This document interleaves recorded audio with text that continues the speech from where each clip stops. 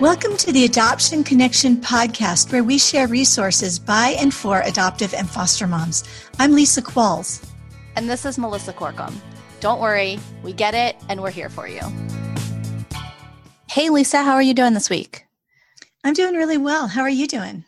Pretty well. Good. I'm glad to hear it. Hey, I'm really looking forward to today's episode. But first, I want to share with all of our listeners, we hope you're enjoying listening to our podcast as much as we enjoy creating it. One of the things we really love is reading reviews from our listeners. So here's a review that we got just a couple of days ago. I stumbled across this podcast by accident, and it was just what I needed to hear. The topics are so relevant to my family and full of wisdom from mothers who have walked this path before me. I'm thanking God for what I've learned. You know, ratings and reviews bump our podcast up on iTunes searches, so it's more easily stumbled across by other adoptive and foster moms like you. Even a really short 2-word review helps, and I'll just mention 5-star ratings help too. Yeah, we do love those. We love all the feedback. We've really enjoyed hearing from you guys. So if you're not quite sure how to leave a review on iTunes, just head to your iTunes app and go to the search function, type in the Adoption Connection. We'll show up under shows, click on our show, and then scroll all the way down to the bottom, and you'll see the ratings and reviews.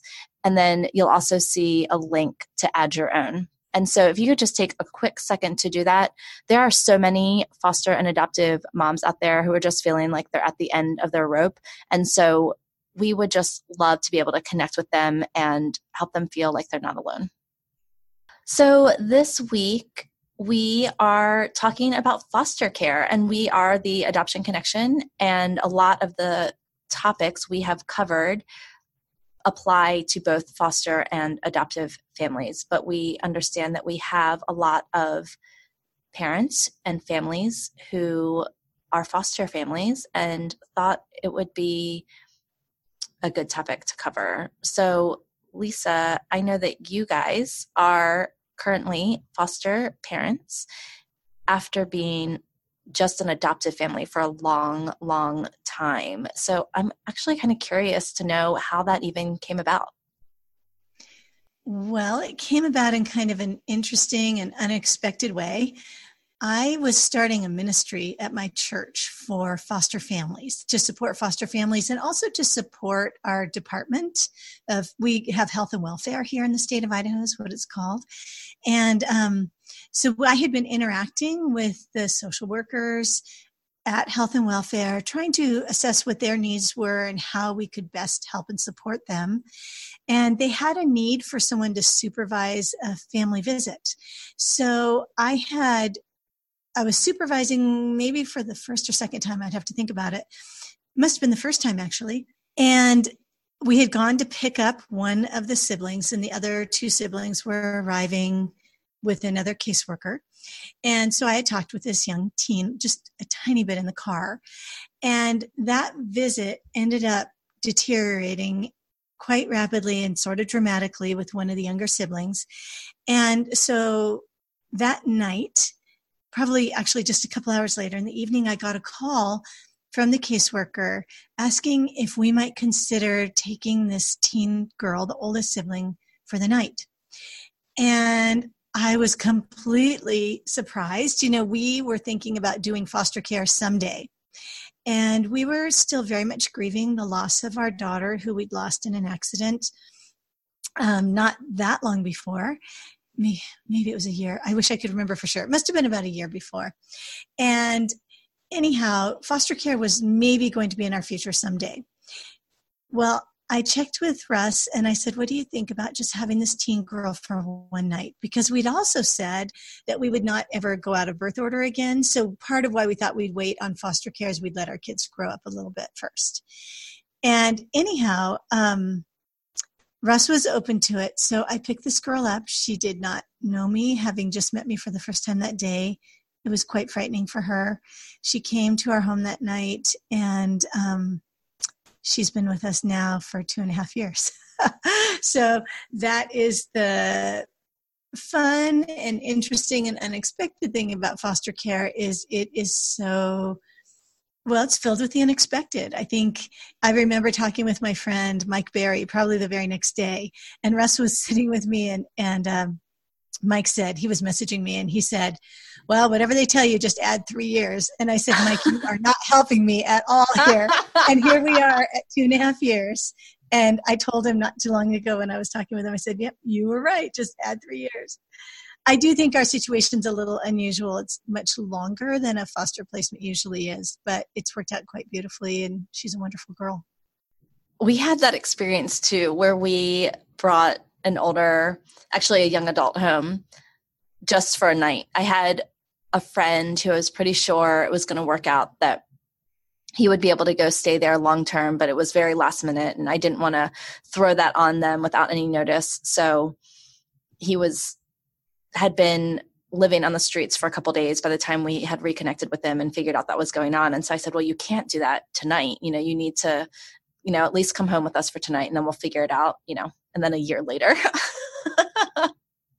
So it's funny how those one nights turn into 1 years or multiple years in your case. So yes. Yeah, it's really interesting how that happens. And I think for me, it was the way that God sort of moved us forward in something that we didn't think we were ready for, but he knew we were, and he knew that this girl needed us. And in some ways we needed her. She's really been a blessing to us. I love that. I love when that's the way that the perspective is, that they don't really need us as much as we need them. So I think that's super true. So this week, our guest is Tereasa Mansfield, and she lives with her family in Texas. She is a parent trainer and coach who motivates overwhelmed moms wanting connected relationships with their children. She also does a lot of educating of caregivers and professionals and churches on the effects of toxic stress and trauma, and then how to begin healing. She was a delight to talk to, just so much wisdom. And she's an internet friend of mine, one of those people that we meet on Facebook support groups who really understands us and gets us. And we have talked via phone quite a few times. And I just enjoy every second that I talk to her. Well, I really enjoyed listening to the interview. And I know that in the middle of the interview, I texted you and said, I want to be her friend. So I think everybody's really going to enjoy this interview with Tereasa. Let's hear it now. Well, Tereasa, thank you so much for being here today on the Adoption Connection podcast. Thanks for having me. This is going to be fun. I know that you have a long journey of serving kids in the foster care system. Besides giving really good, helpful advice, we also love people's stories. And I know that through your story that you have learned a lot of lessons, and you will also have a lot of great tidbits that I know that parents can take away. So will you just start by telling us a little bit about how you guys found yourself as foster parents? I love our story. We had a biological son after experiencing some years of infertility. And then we had secondary infertility. And that was okay with us because it opened our home to other children who needed some space and other children who needed some family. And as youth ministers, that often looked like kids just staying over for a few nights, or there were times when kids stayed for months and one even for a couple years. And this was our family. Eventually down the road, we decided we really did want to grow our family. So we had a private adoption. We went through a private agency. After that experience, we realized what we actually really wanted to do was foster care. The funny thing is, we adopted our first placement. And because of her medical needs and attachment needs, she needed us to focus on her and our other children for a little while. So we went from there into respite and still had kids coming in and out of our doors, and eventually went into full-time foster care again. I love that story, partially because it resonates with me. My parents were in youth ministry for a long, long time. Actually, my dad still is in a volunteer capacity. And my husband and I served teens and youth in that capacity on and off in our journey together. And we just have a huge heart for that population. I remember growing up, we had similar situation, not quite the revolving door, but I can name a couple situations where my parents had a child or a young adult come stay with us. And they always kind of had that open door policy. And we didn't have a lot and we didn't have a huge house, but somehow there was always room for someone who needed space. And I don't know, I think it has really shaped our journey as well. And so I love your heart for kids and even just how your kids that you're raising will see and benefit from that mindset. So that's really cool. Yeah, absolutely. I agree. I know that when we were in youth ministry, it was really easy to think, well, if I was this child's parent, I would do it this way. Or, if only this child could experience this or that. And so when we got into adoption, one of our last adoption was an adoption of older children. And I remember thinking so naively in my head, like, oh, we love teenagers. We've done teenagers before. Our kids already in our home love teenagers. This is going to be a great fit for our family. So I don't know if you had similar expectations or naivetes as I did, but what was one of the biggest challenges that you tackled as you opened your home to foster children? Well, we did think we were pretty awesome parents and did think that we already knew what we needed to know and had lots of experience. And really from the beginning of our journey, we saw that we didn't know everything. And as we went forward through the years, our humbling continued. It didn't just end like, oh, you don't know what you're doing. No, every placement we learned something new up to the very end, really. And probably our biggest challenge was putting all the pieces of trauma together. And by that, I mean, our family is built because of traumatic beginnings. And when we would have kids coming in with new experiences, new stories, we had to learn to fit the children together. Rules might have to change, safety, boundaries might have to change, and helping them to learn to get along with each other was a really big challenge. Oh gosh, yeah. We've done that, and I know that in my head, it always seems easier than it's going to be until it actually happens. And then you're like, oh gosh, there are so many moving parts. There's so many intricacies to welcoming a new person into your home. And especially when that new person has a personality already and needs that are different than like when you open your home or welcome a new baby into your life. Like you kind of, in some ways, can kind of mold and shape this new little being who, has to kind of be at your whim for a while versus bringing in a person who talks and already has habits and all of those things. Even just in our family, we just welcomed back one of our adult children who had left and is now back. And so, it's been a couple years since she's been at home. And so we've had to kind of readjust, all the wheels and the pieces that move. And so what would you say besides, it sounds like flexibility is a huge key to how you guys have done that really well. Are there other ways that you guys used to overcome that or other tools, resources that have been helpful along the way? Well, constantly having conversations with all the children, and it could be individually or together. Conversations that build understanding and empathy and making sure that we are modeling that every day. Also, having lots of people in our lives who can help, because there were times like for the past few years, my husband has been in grad school, and there were a lot of times when I was with all the children by myself. And so I had to learn to ask my neighbors for help and ask other people in the community to help out. And that was really hard for me, but it was helpful, so helpful for all of us and good for the children. I can totally relate to that because There's so many feelings mixed up into having to reach out for help in those situations. So what do you think you've learned about yourself and about just that act of having to rely on people around you, that interdependence? What do you think you've learned about yourself and about your family and about just even that whole model of interdependence? Well, the Enneagram popped up in my head when you said that, and I am a helper.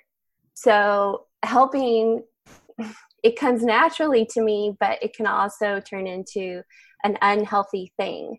And so there were times when I was helping other people and wondering, why is no one helping me? What's going on here? Doesn't anyone see what I need? But as I learned as I learned about myself as a helper, then I realized, I actually have to communicate. I have to communicate my needs to these people. And I also have to be okay with not getting the help right when I want it. That doesn't mean that I'm not loved or I'm not appreciated. It's just not time. As far as interdependence goes, really, I have learned so much about mutuality, and that there's not anyone who is in more or less need throughout the totality of life than I am, but we are all equal image bearers of God, and we get to work together in this story of healing and redemption. And it's an honor for us to all work together in that. And I think that the children, when they see the adults working together, it's helpful for them as they grow to accept interdependence. Yeah, I think in our culture, one of the things that our culture values is independence. Mm-hmm. And I feel like even as parents, sometimes we feel like one of our jobs is to raise, quote unquote, independent children. Our kids felt that. And I think we had that mindset for a very long time until I realized there are certain things that, of course, we want our children to be independent about. But maybe that culture of independence had really created some of the problems and the challenges that we were facing as a family, and that interdependence. And that beautiful picture that you painted is really where the sweet spot is. We don't want to necessarily be a burden, and we want our children to learn healthy skills, but we don't want them to isolate themselves or think that they are less than because they need to reach out to someone for help. That's right. Talk to me about the act of getting help, because I know that I talk to a lot of moms who say, I don't have any help. I've reached out for help before. No one wants to help me. And that could be very true. But I've also found that sometimes there are ways to ask for help that are more successful than others. Did you find that as you were reaching out to your community for support? If I were to think of specific ways, being specific about what you need is good, but also giving choices. Because a lot of times people say they want to help, and when they ask us, we just, I don't really know. Or we think the way they can help is to give us a break, right? Babysitting is what foster parents need, and that is so hard to find. And so we feel like there's about this many, a really short list of people that we're going to let babysit our kids. So no thanks, I don't need your help. But if we get creative and we say, I could really use a meal when I have a new placement. Or if you could be on call to help me comb out lice. Or maybe you know someone who really likes housekeeping. And you can say, you know what, when we have new children come in the home, we end up with a lot of extra laundry, because a lot of times there is lice. There could be a lot of vomiting, and hygiene is lacking. There are so many things that just cause this extra load of laundry for the first week or so. And something like that, just about anybody can help with laundry. Just about anyone can go order pizza. So whatever you can think that someone can do to lighten your load would help. I also want to speak to finding people. to help? Because you mentioned that it seems like a lot of people have a hard time finding the people. Isn't that what you said? Yeah, definitely. So tell us all the secrets. Well, prayer, honestly, prayer, because I did have some pretty lonely times. When it was just the 5 of us even, there was about a year that was really lonely for us. And it seemed like a lot of people were judging. And if they weren't judging, they just didn't know what to do. They didn't know what to say. And a lot of what I thought was judgment was me actually judging myself and my situation and shutting people out. But I knew I couldn't do this alone. So I started praying about it. I started praying for friends who would understand. And my list was really specific. Okay, God, I need friends who understand fetal alcohol spectrum disorders, who understand attachment challenges, attachment trauma, and someone who is like-minded would be really nice. Homeschoolers are cool, but maybe they don't have to be homeschoolers. I just really need this, God. And that wasn't working for me, because a lot of the people who did understand my situation were just as swamped as I was. So I kept asking, and I had opportunities open up to meet new people.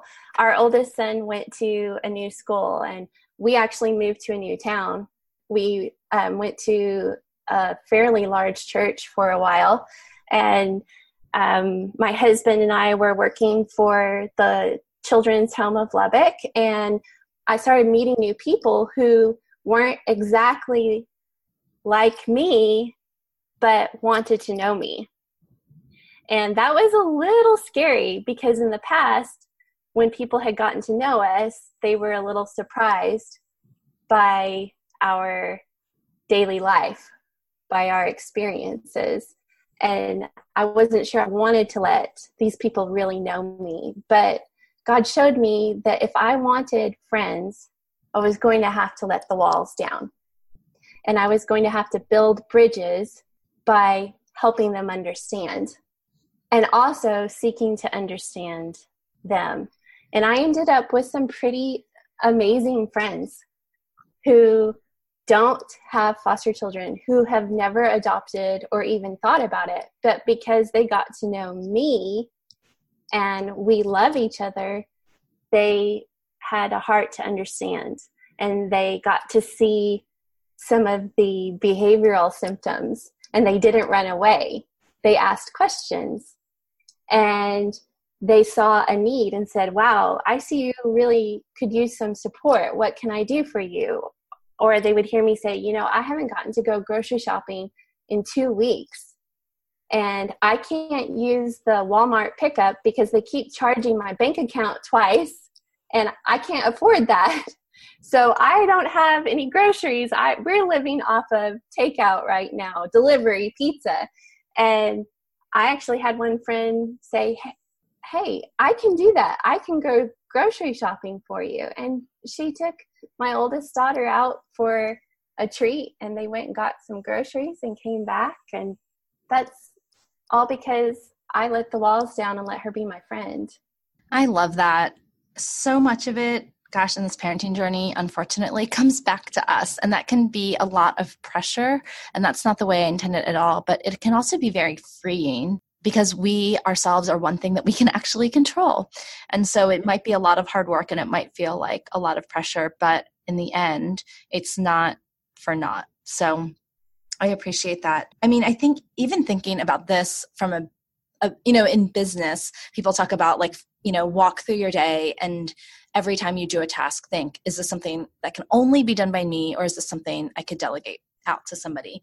And I think there's something to that in our day-to-day lives when we're in this season where maybe we're in crisis, or we just need a little bit of extra help because we're transitioning with a new placement, that everything we do, is that something I could ask someone else to do, and kind of being okay with people might say no, but people might say yes. And whether it's dishes or laundry or driving kids, we had friends that were just really faithful at picking our kid up from dance and bringing her home, and, just little things. And it was not a big deal for them. They happened to be driving in a similar direction every week, and we were able to capitalize on that. But it made such a huge difference in our load, my mental load, it was just one less thing that we had to do. I also want to touch on something else you said. You were actually judging yourself, that people were maybe not judging you in the way that you thought. And Brene Brown talks about the stories that we tell ourselves in some of her work. And do you want to expand on that just a little bit more about what you thought maybe people were thinking, and then maybe what the actual reality was? I felt like people thought I was a bad parent because of things that my children would do.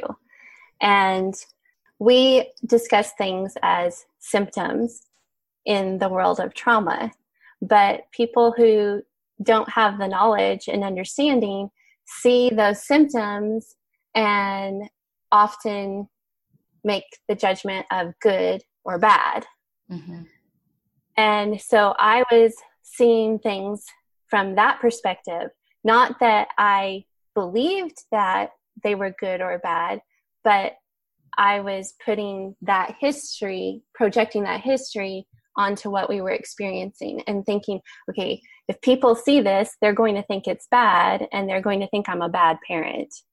Or they will cut off the relationship between our children because they don't understand, they don't know what to do. Really, I think what it came down to was, am I a bad parent? Yeah, which, gosh, isn't that like the question that rings in our ears, minds, and hearts every day, is when we look at the landscape of the dynamics of our household, gosh, are we the cause of this? Are we in charge of this? Are we not doing something that could change this? And so it does. I think there's so much shame bottled up in there, and a lot of it not warranted, right? Our kids come to us with so many challenges already, and it really wouldn't matter where they were being raised or who they were being raised by. How they were expressing their hurt and their fear would look the same.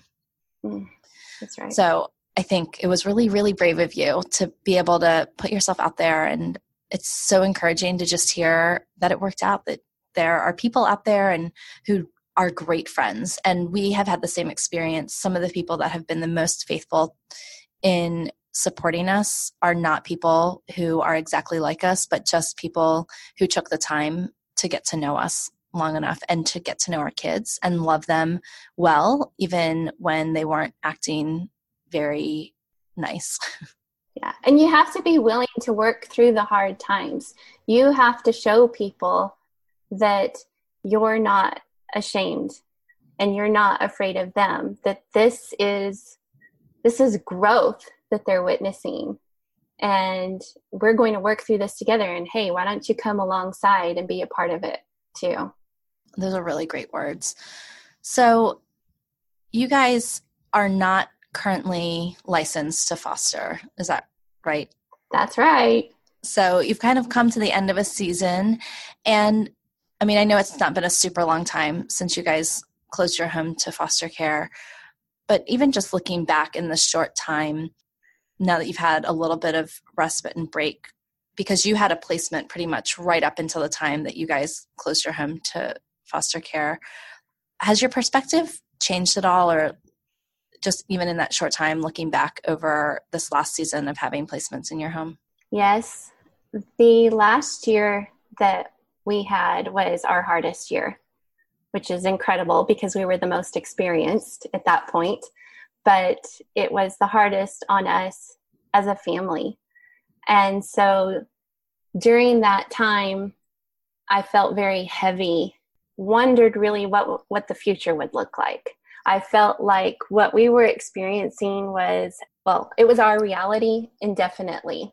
And I forgot, not every day, but a lot of times I forgot that God does take us through seasons, and we do go through cycles of rupture and repair, and that what we were experiencing at the time would not last forever.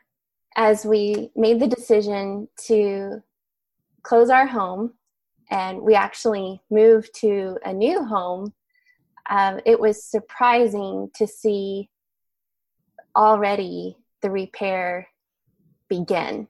Even before our home was closed, the repair was beginning. We were coming out of that cycle, and it gave us hope for the next thing.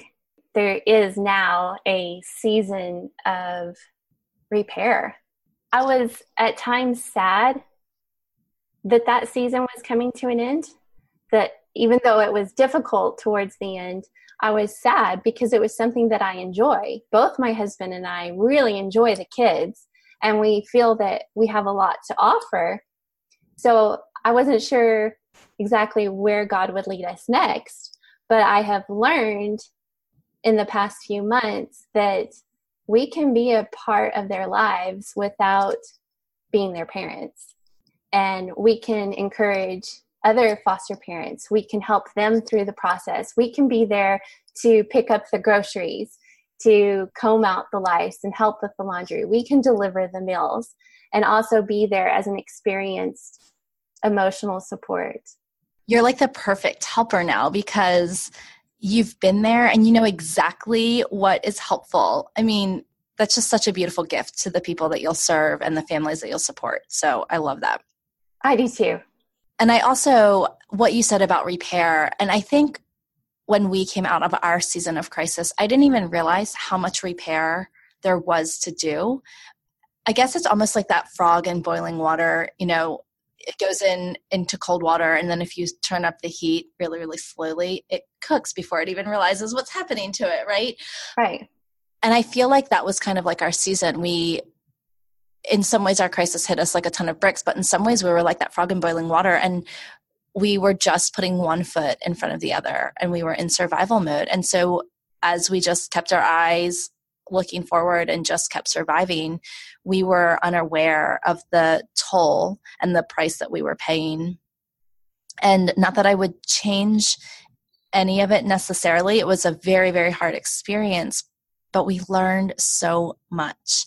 And I think even though it felt like we weren't gaining any ground with our kids some days, as we have had the privilege of being able to look back on that time, and all of the kids are in different stages now, I can see where those years of the really, really hard were not fruitless. But there has been a long season of recovery. Definitely not at the end of that, of our season of recovery. Even within myself, knowing and loving so many children and their stories, I end up with a lot of that hurt inside myself. And there are times when I think I'm ready for a certain activity, or I think I'm ready to watch a certain kind of show or read a certain kind of book. Mm-hmm. And it just triggers all of that and brings it all back. And I think it's time to go back to EMDR, actually. Yeah. I mean, I think it's important to talk about, because a lot of times I think as parents who have walked through really hard times, we think we can just get through this season. And then, you know, once the child in our midst who's been really fragile, who has been really hard, if you're a foster parent, once they reunify or once they have a new placement or whatever it looks like, or if you're in a situation where maybe a child has to go to out-of-home placement, as soon as our child is out of the home receiving treatment, then we'll just go back, and humans are resilient, but we didn't bounce back the way that I had envisioned that we would bounce back. And I think it's important for parents listening to know that it's okay to recognize the hurt and the grief and the things that you carry from those seasons. And kind of like we talked about in the last episode with newborns, like it's almost easier when someone tells you it's going to happen. So that way, when it happens, you don't falsely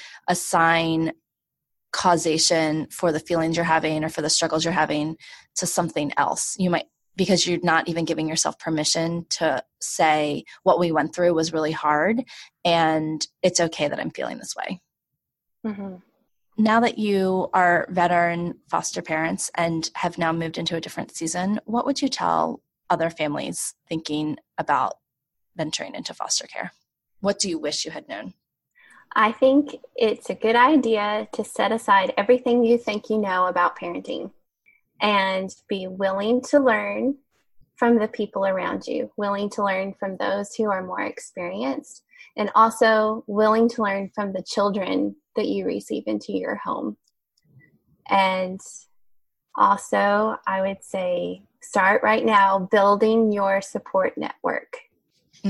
That's really good, because let me tell you, I think all of the things we talked about in terms of how to get support are so great. But one of the things that makes it feel so hard when you're in the midst of crisis or just needing the support is it's just one more thing to do. And it almost feels like it's not worth it. When you have all your energy still in the beginning, it's so much easier to gather that support network because you kind of need them in place. Like you said, it would be so much easier if you had them in place before you actually needed them. I think that's fantastic advice. Yeah. And if you're going to go to trainings, bring a friend. Bring your support network with you. If you're reading a book and you're thinking, wow, I think this is really going to help me in foster care or whatever this journey is you're beginning, then share that. Share that with your family. Share it with your support network, your friends, your coworkers, whoever is willing to listen and wants to understand. Bring them alongside and let them learn with you. And then be honest. Be honest about the struggles. Be honest about the journey. And be willing to listen if they are telling you that, you need to let me help you. Or have you thought about this?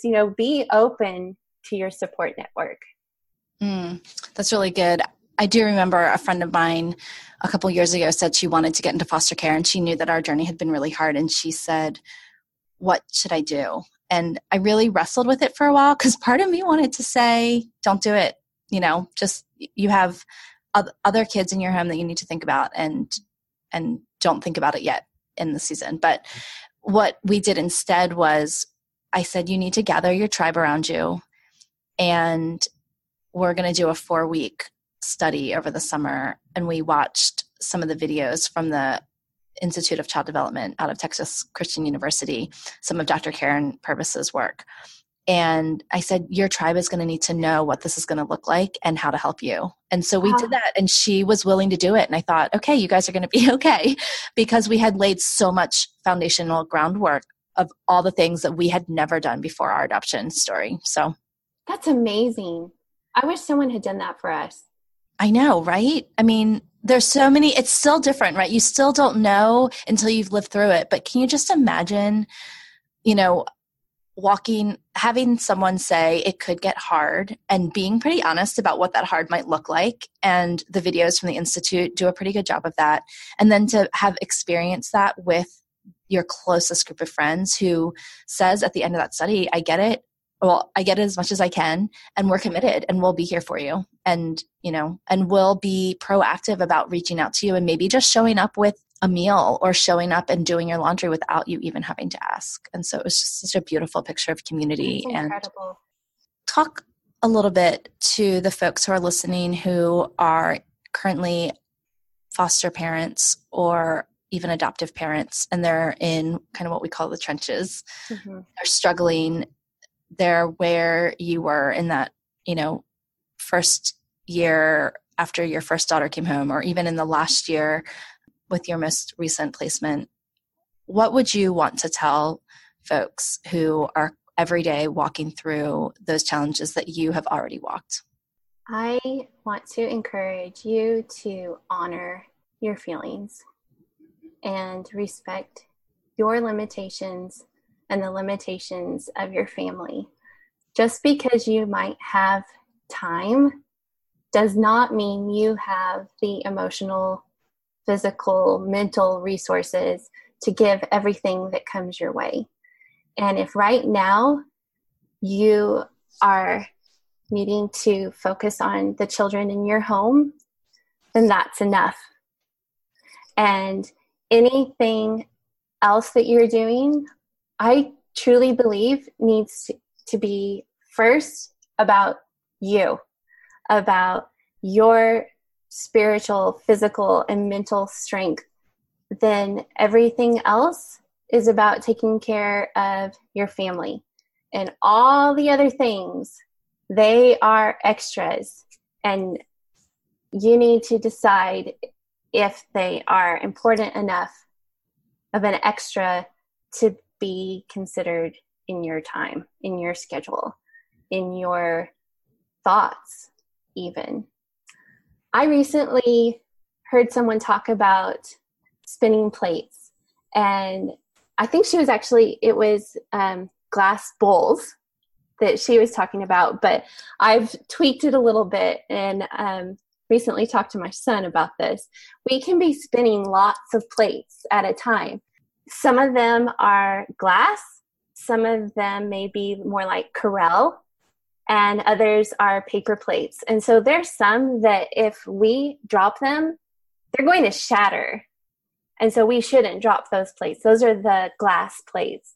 And then the Corelle, well, they might be okay if we drop those. The paper plates, definitely. We can throw them in the garbage and forget about them. We don't have to give them any more consideration. So when you find yourself in that place where what's happening in your home feels all-consuming, then it's time to start looking at the plates you're spinning and deciding which ones are paper and can be thrown away and which ones are Corelle and don't need as much attention.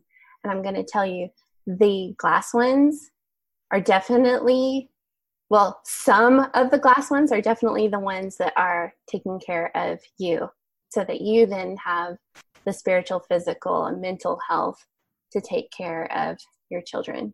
Yeah, I know we've talked about this in other venues, and we're kind of on similar journeys towards this.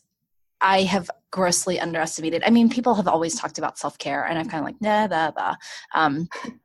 Because I was, I had a higher capacity, or I had more energy, or, I had time. The thing that you said, we're like, just because you have time doesn't mean you have all the other capacities. And a year ago, I would have argued with you. When you said that, I was like, oh, that's so not true. But really, my experience shows that we need to honor ourselves more.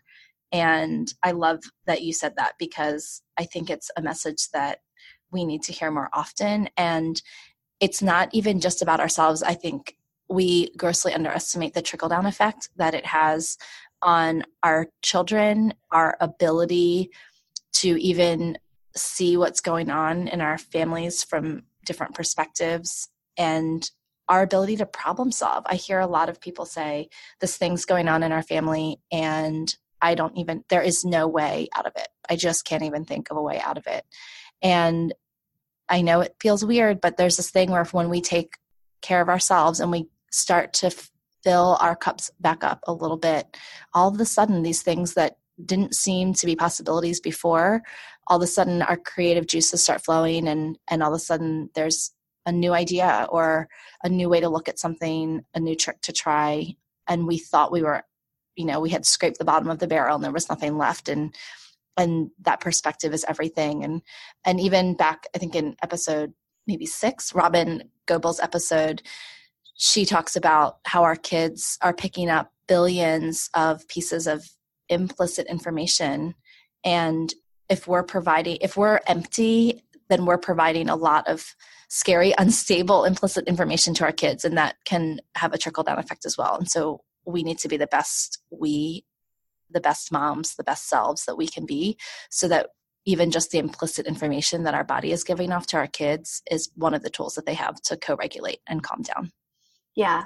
And really, it all comes down to stress, right? Behavior is stress. That's what we see. And so a stressed out parent can't calm a stressed out child. We hear that all the time. And so that's why we have to start with ourselves. It is for the benefit of others. So we have to look at our stress level and our stress symptoms. Like, are we having trouble problem solving? Are we being impulsive? Are we saying things that we wouldn't normally say? Are we forgetting things? Then it's time. It's time to look at our self-care. Yeah, I love that. Well, Tereasa, I am so thankful for your story. I'm thankful for your teachable heart. And all the different ways that you've allowed your journey to mold and shape you, and then how you are turning around and giving it back to people. So thank you so much for being here and sharing your story with us. Well, this was a lot of fun. It was nice talking to you.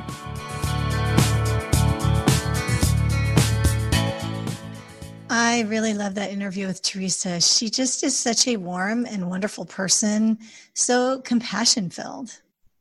Yeah, I told you, you're going to love her. She's great. She really is. My favorite part probably in the interview is when she talked about how to ask for help, because it's hard. A lot of us don't know how. We don't, people will say things like, let me know if you need any help. And we are like, I don't even know where to start with that.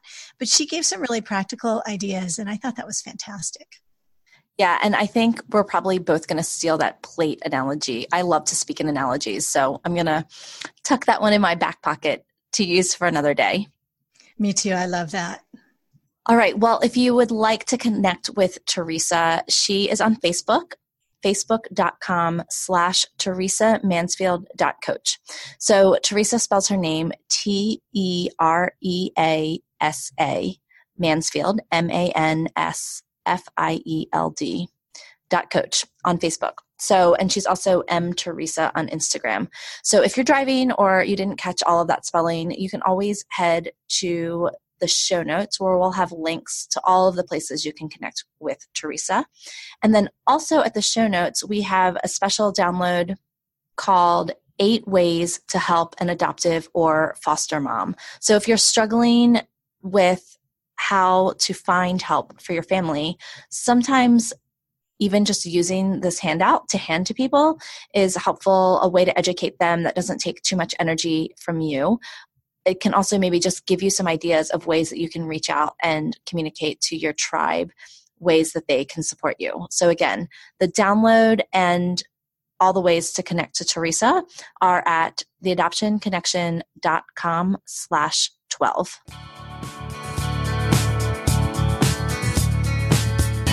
We've come to the part in the podcast that we call Mentor Moments, where we answer a listener's question. Today's question is, how can I tell if a behavior is due to trauma and adoption or just typical kid behavior? So what's funny about this question is that, Melissa, when you sent it to me and said, let's do this question this week, I think I responded something like, that is the story of my life, trying to figure that out.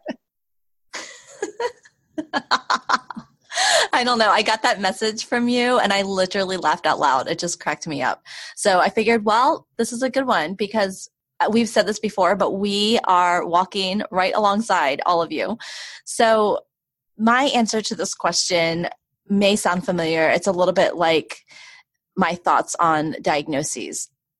But I often hear this question and I often ask back, does it matter?